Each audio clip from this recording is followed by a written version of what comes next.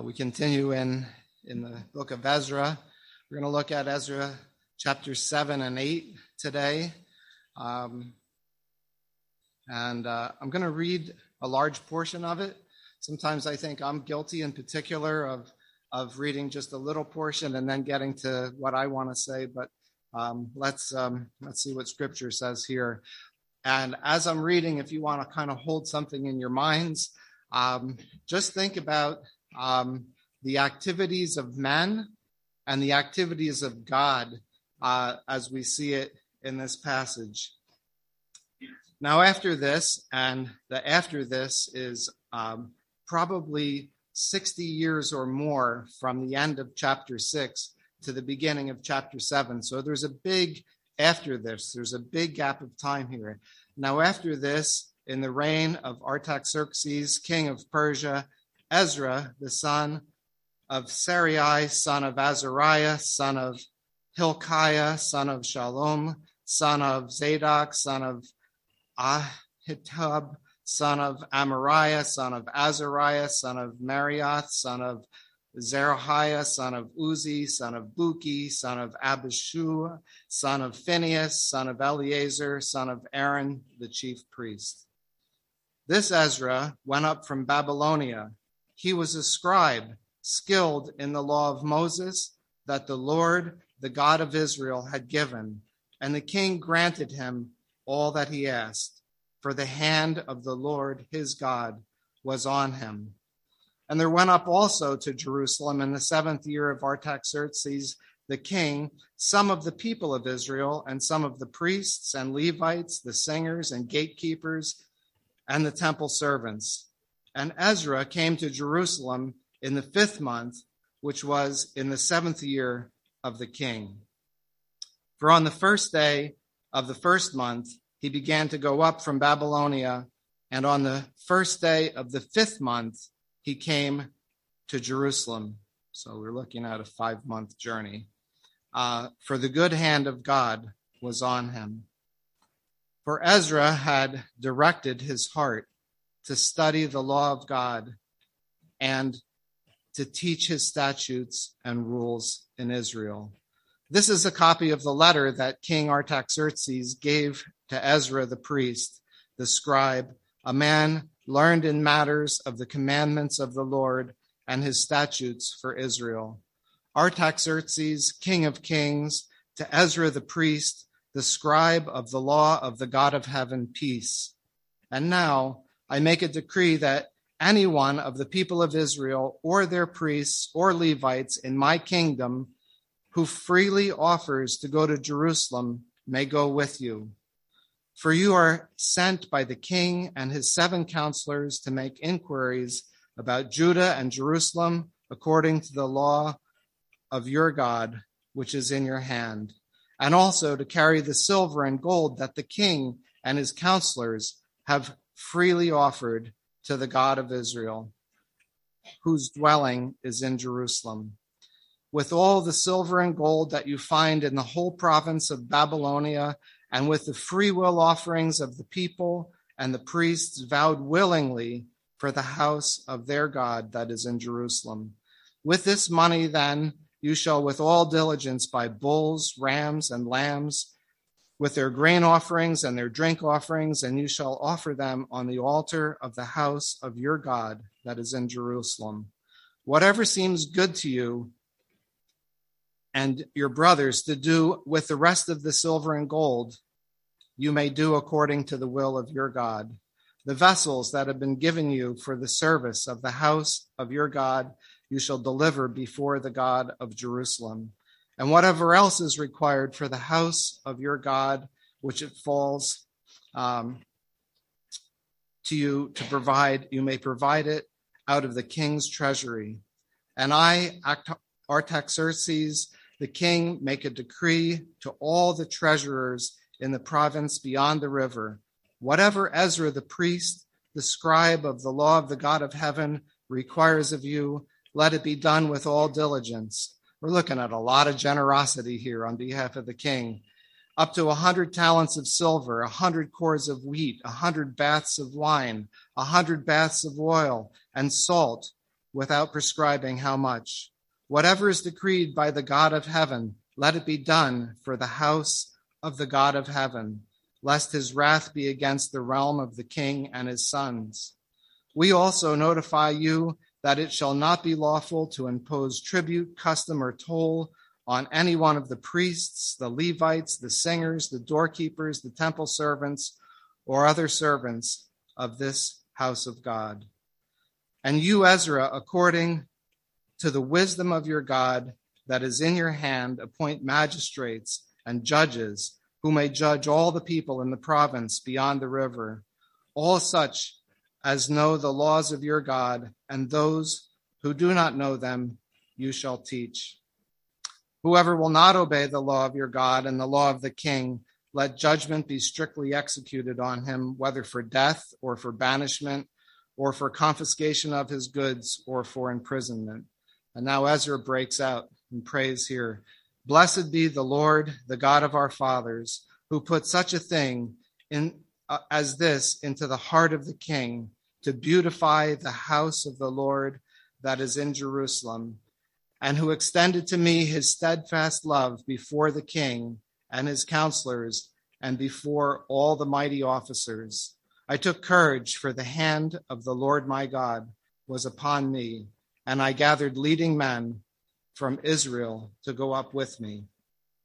These are the heads of their fathers' houses, and this is the genealogy of those who went up with me from Babylonia in the reign of Artaxerxes the king. Of the sons of Phinehas, Gershom; of the sons of Ithamar, Daniel; of the sons of David, Hattush; of the sons of Shechaniah, who was of the sons of Parash, Zechariah, with whom were registered 150 men; of the sons of Pahath Moab, Elihonai, the son of Zechariah, and with to him 200 men; of the sons of Zatu, Shechaniah, the son of Jaziel, with him 300 men; of the sons of Adam, Ebed, the son of Jonathan, and with him 50 men; of the sons of Elam, Jesiah, the son of Athaliah, with him 70 men; of the sons of Shephathah, Zebethiah, the son of Michael, and with him 80 men; of the sons of Joab, Obadiah, the son of Jehiel, and with him 218 men; of the sons of Bani,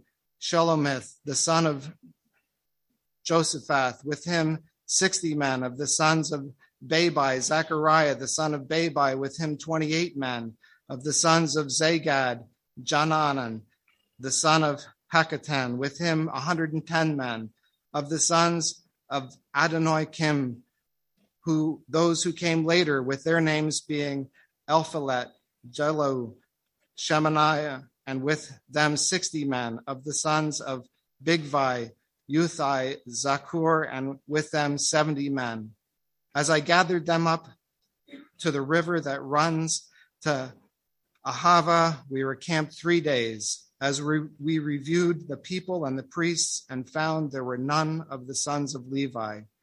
Then I sent for Eliezer, Ariel, Shemaniah, Elnathan, Jerub, Elnathan, Nathan, Zechariah, and Meshullam, leading men, and for Jorab, Elnathan, who were men of insight, and sent them to Iddo, the leading man in the place of Casaphia, telling them what to say to Iddo and his brothers and the temple servants at that place, Casaphia, namely, to send us ministers for the house of our God.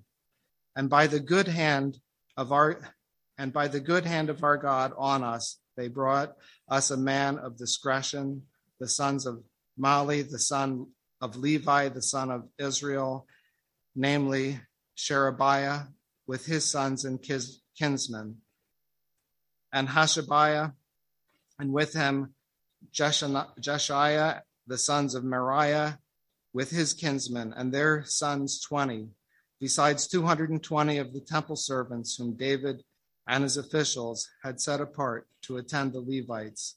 These were all mentioned by name. And I proclaimed a fast there at the river Ahava, that we might humble ourselves before our God to seek him a safe journey. Seek from him a safe journey for ourselves, our children, and all our goods.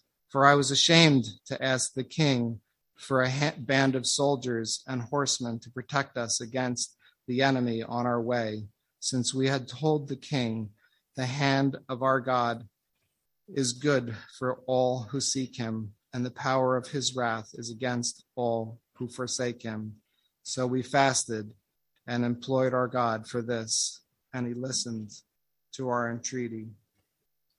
And just down to verse 31. Then we departed from the river Ahava on the 12th day of the first month to go to Jerusalem.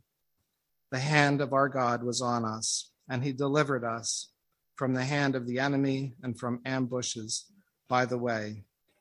We came to Jerusalem and there we remained for 3 days. Actually, in thinking about this passage, we're introduced to the man Ezra. And as I was considering it, at first I thought we're introduced to the remarkable man Ezra. We're introduced to the extraordinary man Ezra. But the reality is that I think that Ezra was probably an ordinary man, just like we are ordinary men and women here. He suffered discouragement. He was a priest, as we read, but there was no temple for him to exercise his priestly duties in. I'd like to think, was working in the background for the long haul here, that, as we saw, he went before the king Artaxerxes, and that the king granted him everything he asked for. He didn't just blunder into the king's presence, having not established himself as someone that was worthy to be listened to. I believe that he probably had established a relationship in that sphere of influence over that 60-year period of time, or whatever it might have been, that the king already, as we can see in the passage, knew the God of Israel, knew somewhat of the worship of this God of Israel. As we see, the king said to Ezra, "You're a scribe of the law of the God of heaven, peace." And so Ezra, just like us, was probably, or we could consider him, an ordinary man that did remarkable things. He had built a relationship with a king. And we're introduced to this man, and we see that he was a priest, but guess what? We also are priests. In 1 Peter chapter 2, verses 5 and 9, we're called a holy priesthood, and we're called a royal priesthood. We're a holy priesthood because, first and foremost, we offer praise to the God of the universe, which we just did. And we give him honor and glory. And then we're a royal priesthood because after we've worshiped him, we represent him to the world around us. Isn't that what Ezra did? I'm sure he worshiped, but he was representing the God that he worshiped to the world around him, to his sphere of influence. And so I would challenge us to keep in our minds that whereas Ezra was a priest, we're also priests to a holy and righteous God, that we're holy priests and we're royal priests, that we have the privilege to worship him and the privilege to represent him in the world around us. We see that Ezra was quick in the law. It says he was quick. He was ready. He was ready to hear it. He was ready to apply it to his own life, and he was ready to teach it. In Psalm 45 and verse 1, the psalmist says, "My heart overflows with a pleasant theme. I address my verses to the king. My tongue is like the pen of a ready scribe. And we should be waiting ourselves and be ready to proclaim God's word in the world. As I've already said, in verses 11 through 15, in this letter that Artaxerxes sent, we see that Ezra had a real witness to the king and to his counselors. They made an offering, and it says they made it willingly to the God of Israel. It reveals a tremendous reverence, I think, that they had for the God of Israel, and they had that reverence because of Ezra's work in representing his God to these Gentiles, to this foreign people. How do we live our lives day to day? What's our sphere of influence? And are we showing those that we come in contact with and teaching them a reverence for the God of the universe? We look at how Artaxerxes mentions God, where he says, the God of heaven, peace. And throughout this portion, we see that he constantly says, these offerings are given willingly.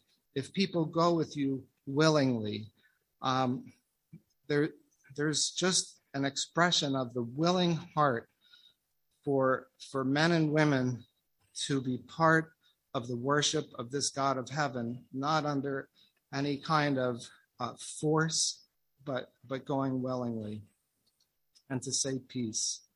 We see in the New Testament, in Romans, in the benediction in chapter 15, that God is called the God of peace. In the world that we live in, as we've prayed for Ukraine, we see so much turmoil, and to have the comfort to be able to acknowledge God as the God of peace. It's a beautiful view of God. It's balanced because he also said, the king that is, says that we also want to do these things that the wrath of God not fall upon us. I think there's an acknowledgement both that there is a God of peace here, but there's also a God who's powerful and a God who has who's righteous and holy, and an expectation that we would live righteous and holy lives before him. As I had said, to try to hold in your minds while I was reading, to consider the works of God and the works of man in this passage. There was one phrase that came up over and over and over again. It was in verse 9, for the good hand of God was on him. Verse 28, for the hand of God was on me.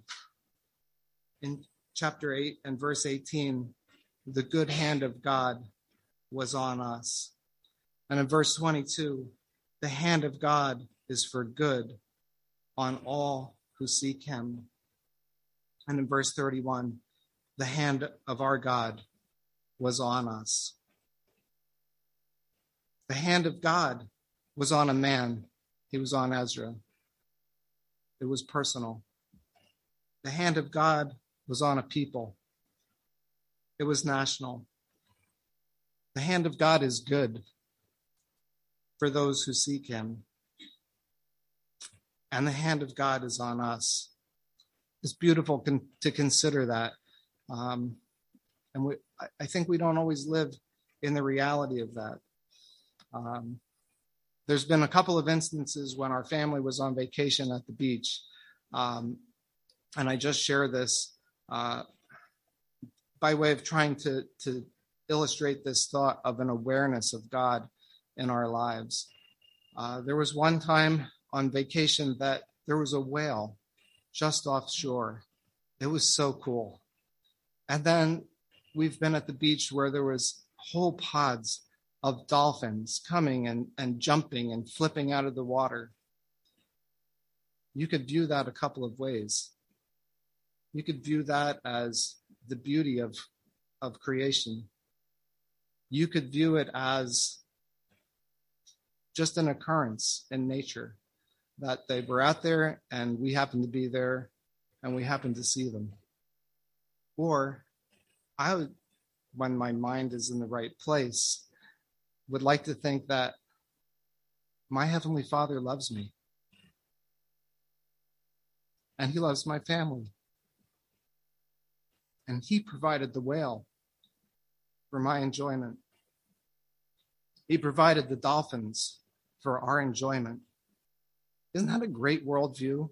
Isn't that a great way to live our lives, to wonder at creation and something that you could say just occurred that day, or to view it as a gift from your Heavenly Father who loves you?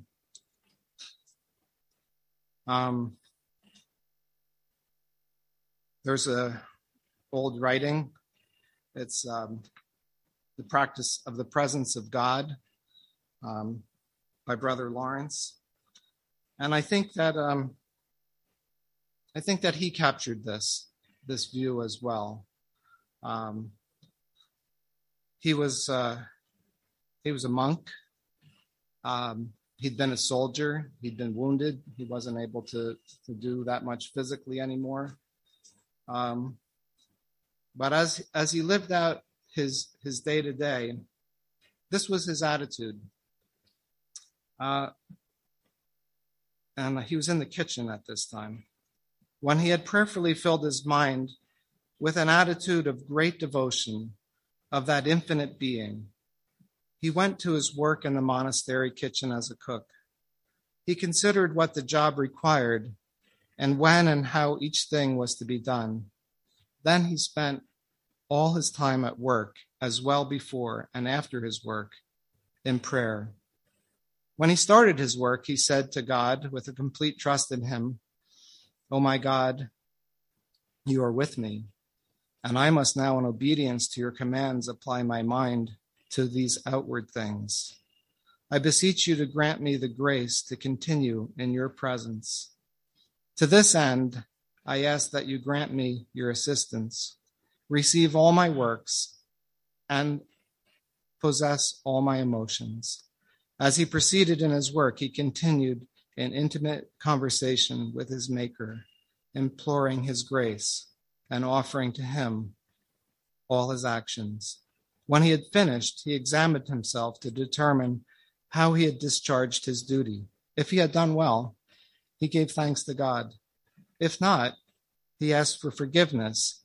Then, without being discouraged, he set his mind right again and continued his practice of the presence of God as if he had never deviated from it. He said, "By getting up after every fall and by frequently renewing my faith and love, I have arrived at a state of mind where it is more difficult for me not to think of God as it was at the beginning to think of him." And I'd asked myself in this passage from Ezra, with this constant, the hand of God was on him. The good hand of God was on us. The hand of God is for good on all who seek him, and so on. Do I see the hand of God in things? And as I told the story of the beach, and as we look at this meditation from Brother Lawrence, I think that it's training our minds to be aware of God working in our lives, and then we see the good hand of God on us, and we recognize his working. It says that in verse 10 of chapter 7 that Ezra directed or set his heart to study the law of the Lord and to do it and to teach his statutes and rules in Israel. In Psalm 27 and verse 8, it reads, "You have said," this is the psalmist saying to God, "You have said, seek my face. And my heart said, your face, Lord, will I seek. And so there's that necessary attitude in our hearts where I said that Ezra was an ordinary man. He was an ordinary man that directed or set his heart to love God, to study his word, to study his law. His heart cried like the psalmist did, "Your face, Lord, will I seek."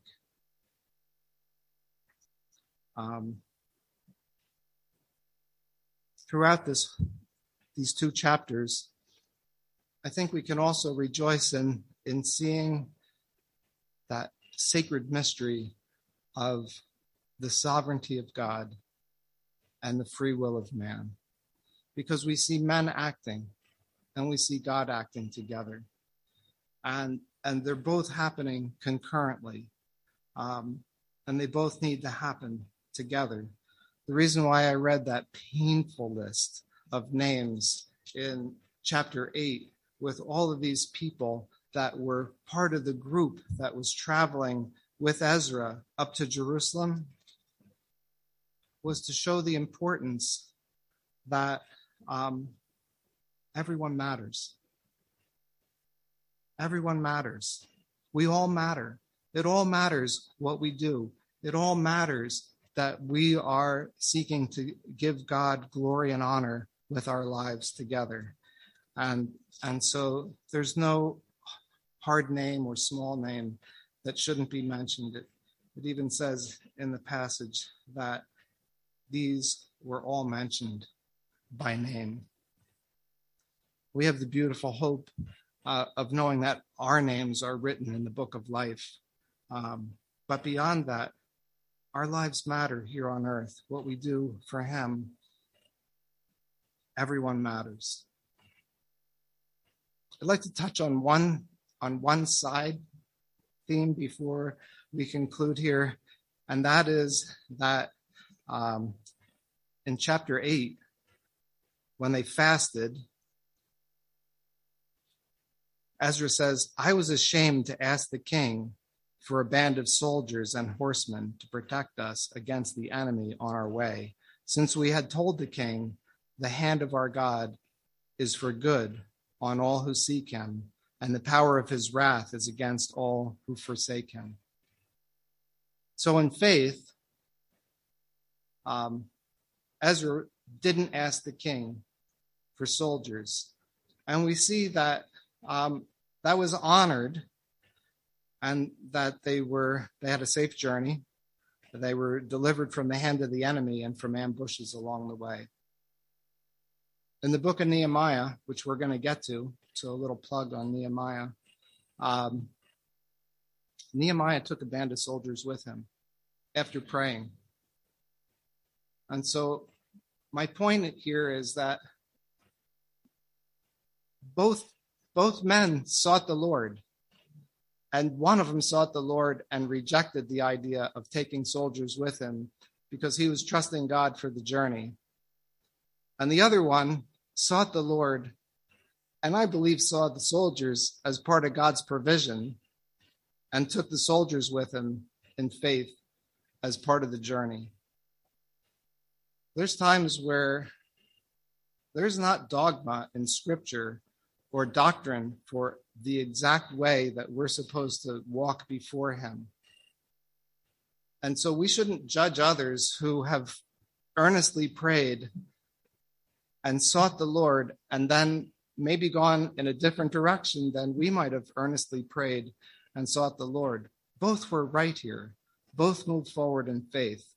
And they weren't in any contradiction or in any way living in a way that would dishonor the Lord. So it's just an encouragement that sometimes we should offer more grace to each other when we believe that the other person has sought the Lord and then maybe moved in a slightly different way than we would. So we all matter. We all matter. That's the takeaway. We should live our lives as directing our hearts to seek God's face. We should be in it for the long haul. We can take lessons from Ezra for how he lived his life. we should seek actively to see the good hand of God in our lives as we walk humbly before him. I just would like to close with the benediction from Hebrews.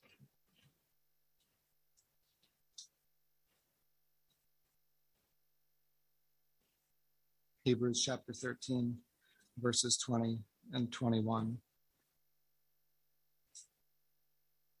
Now may the God of peace, who brought again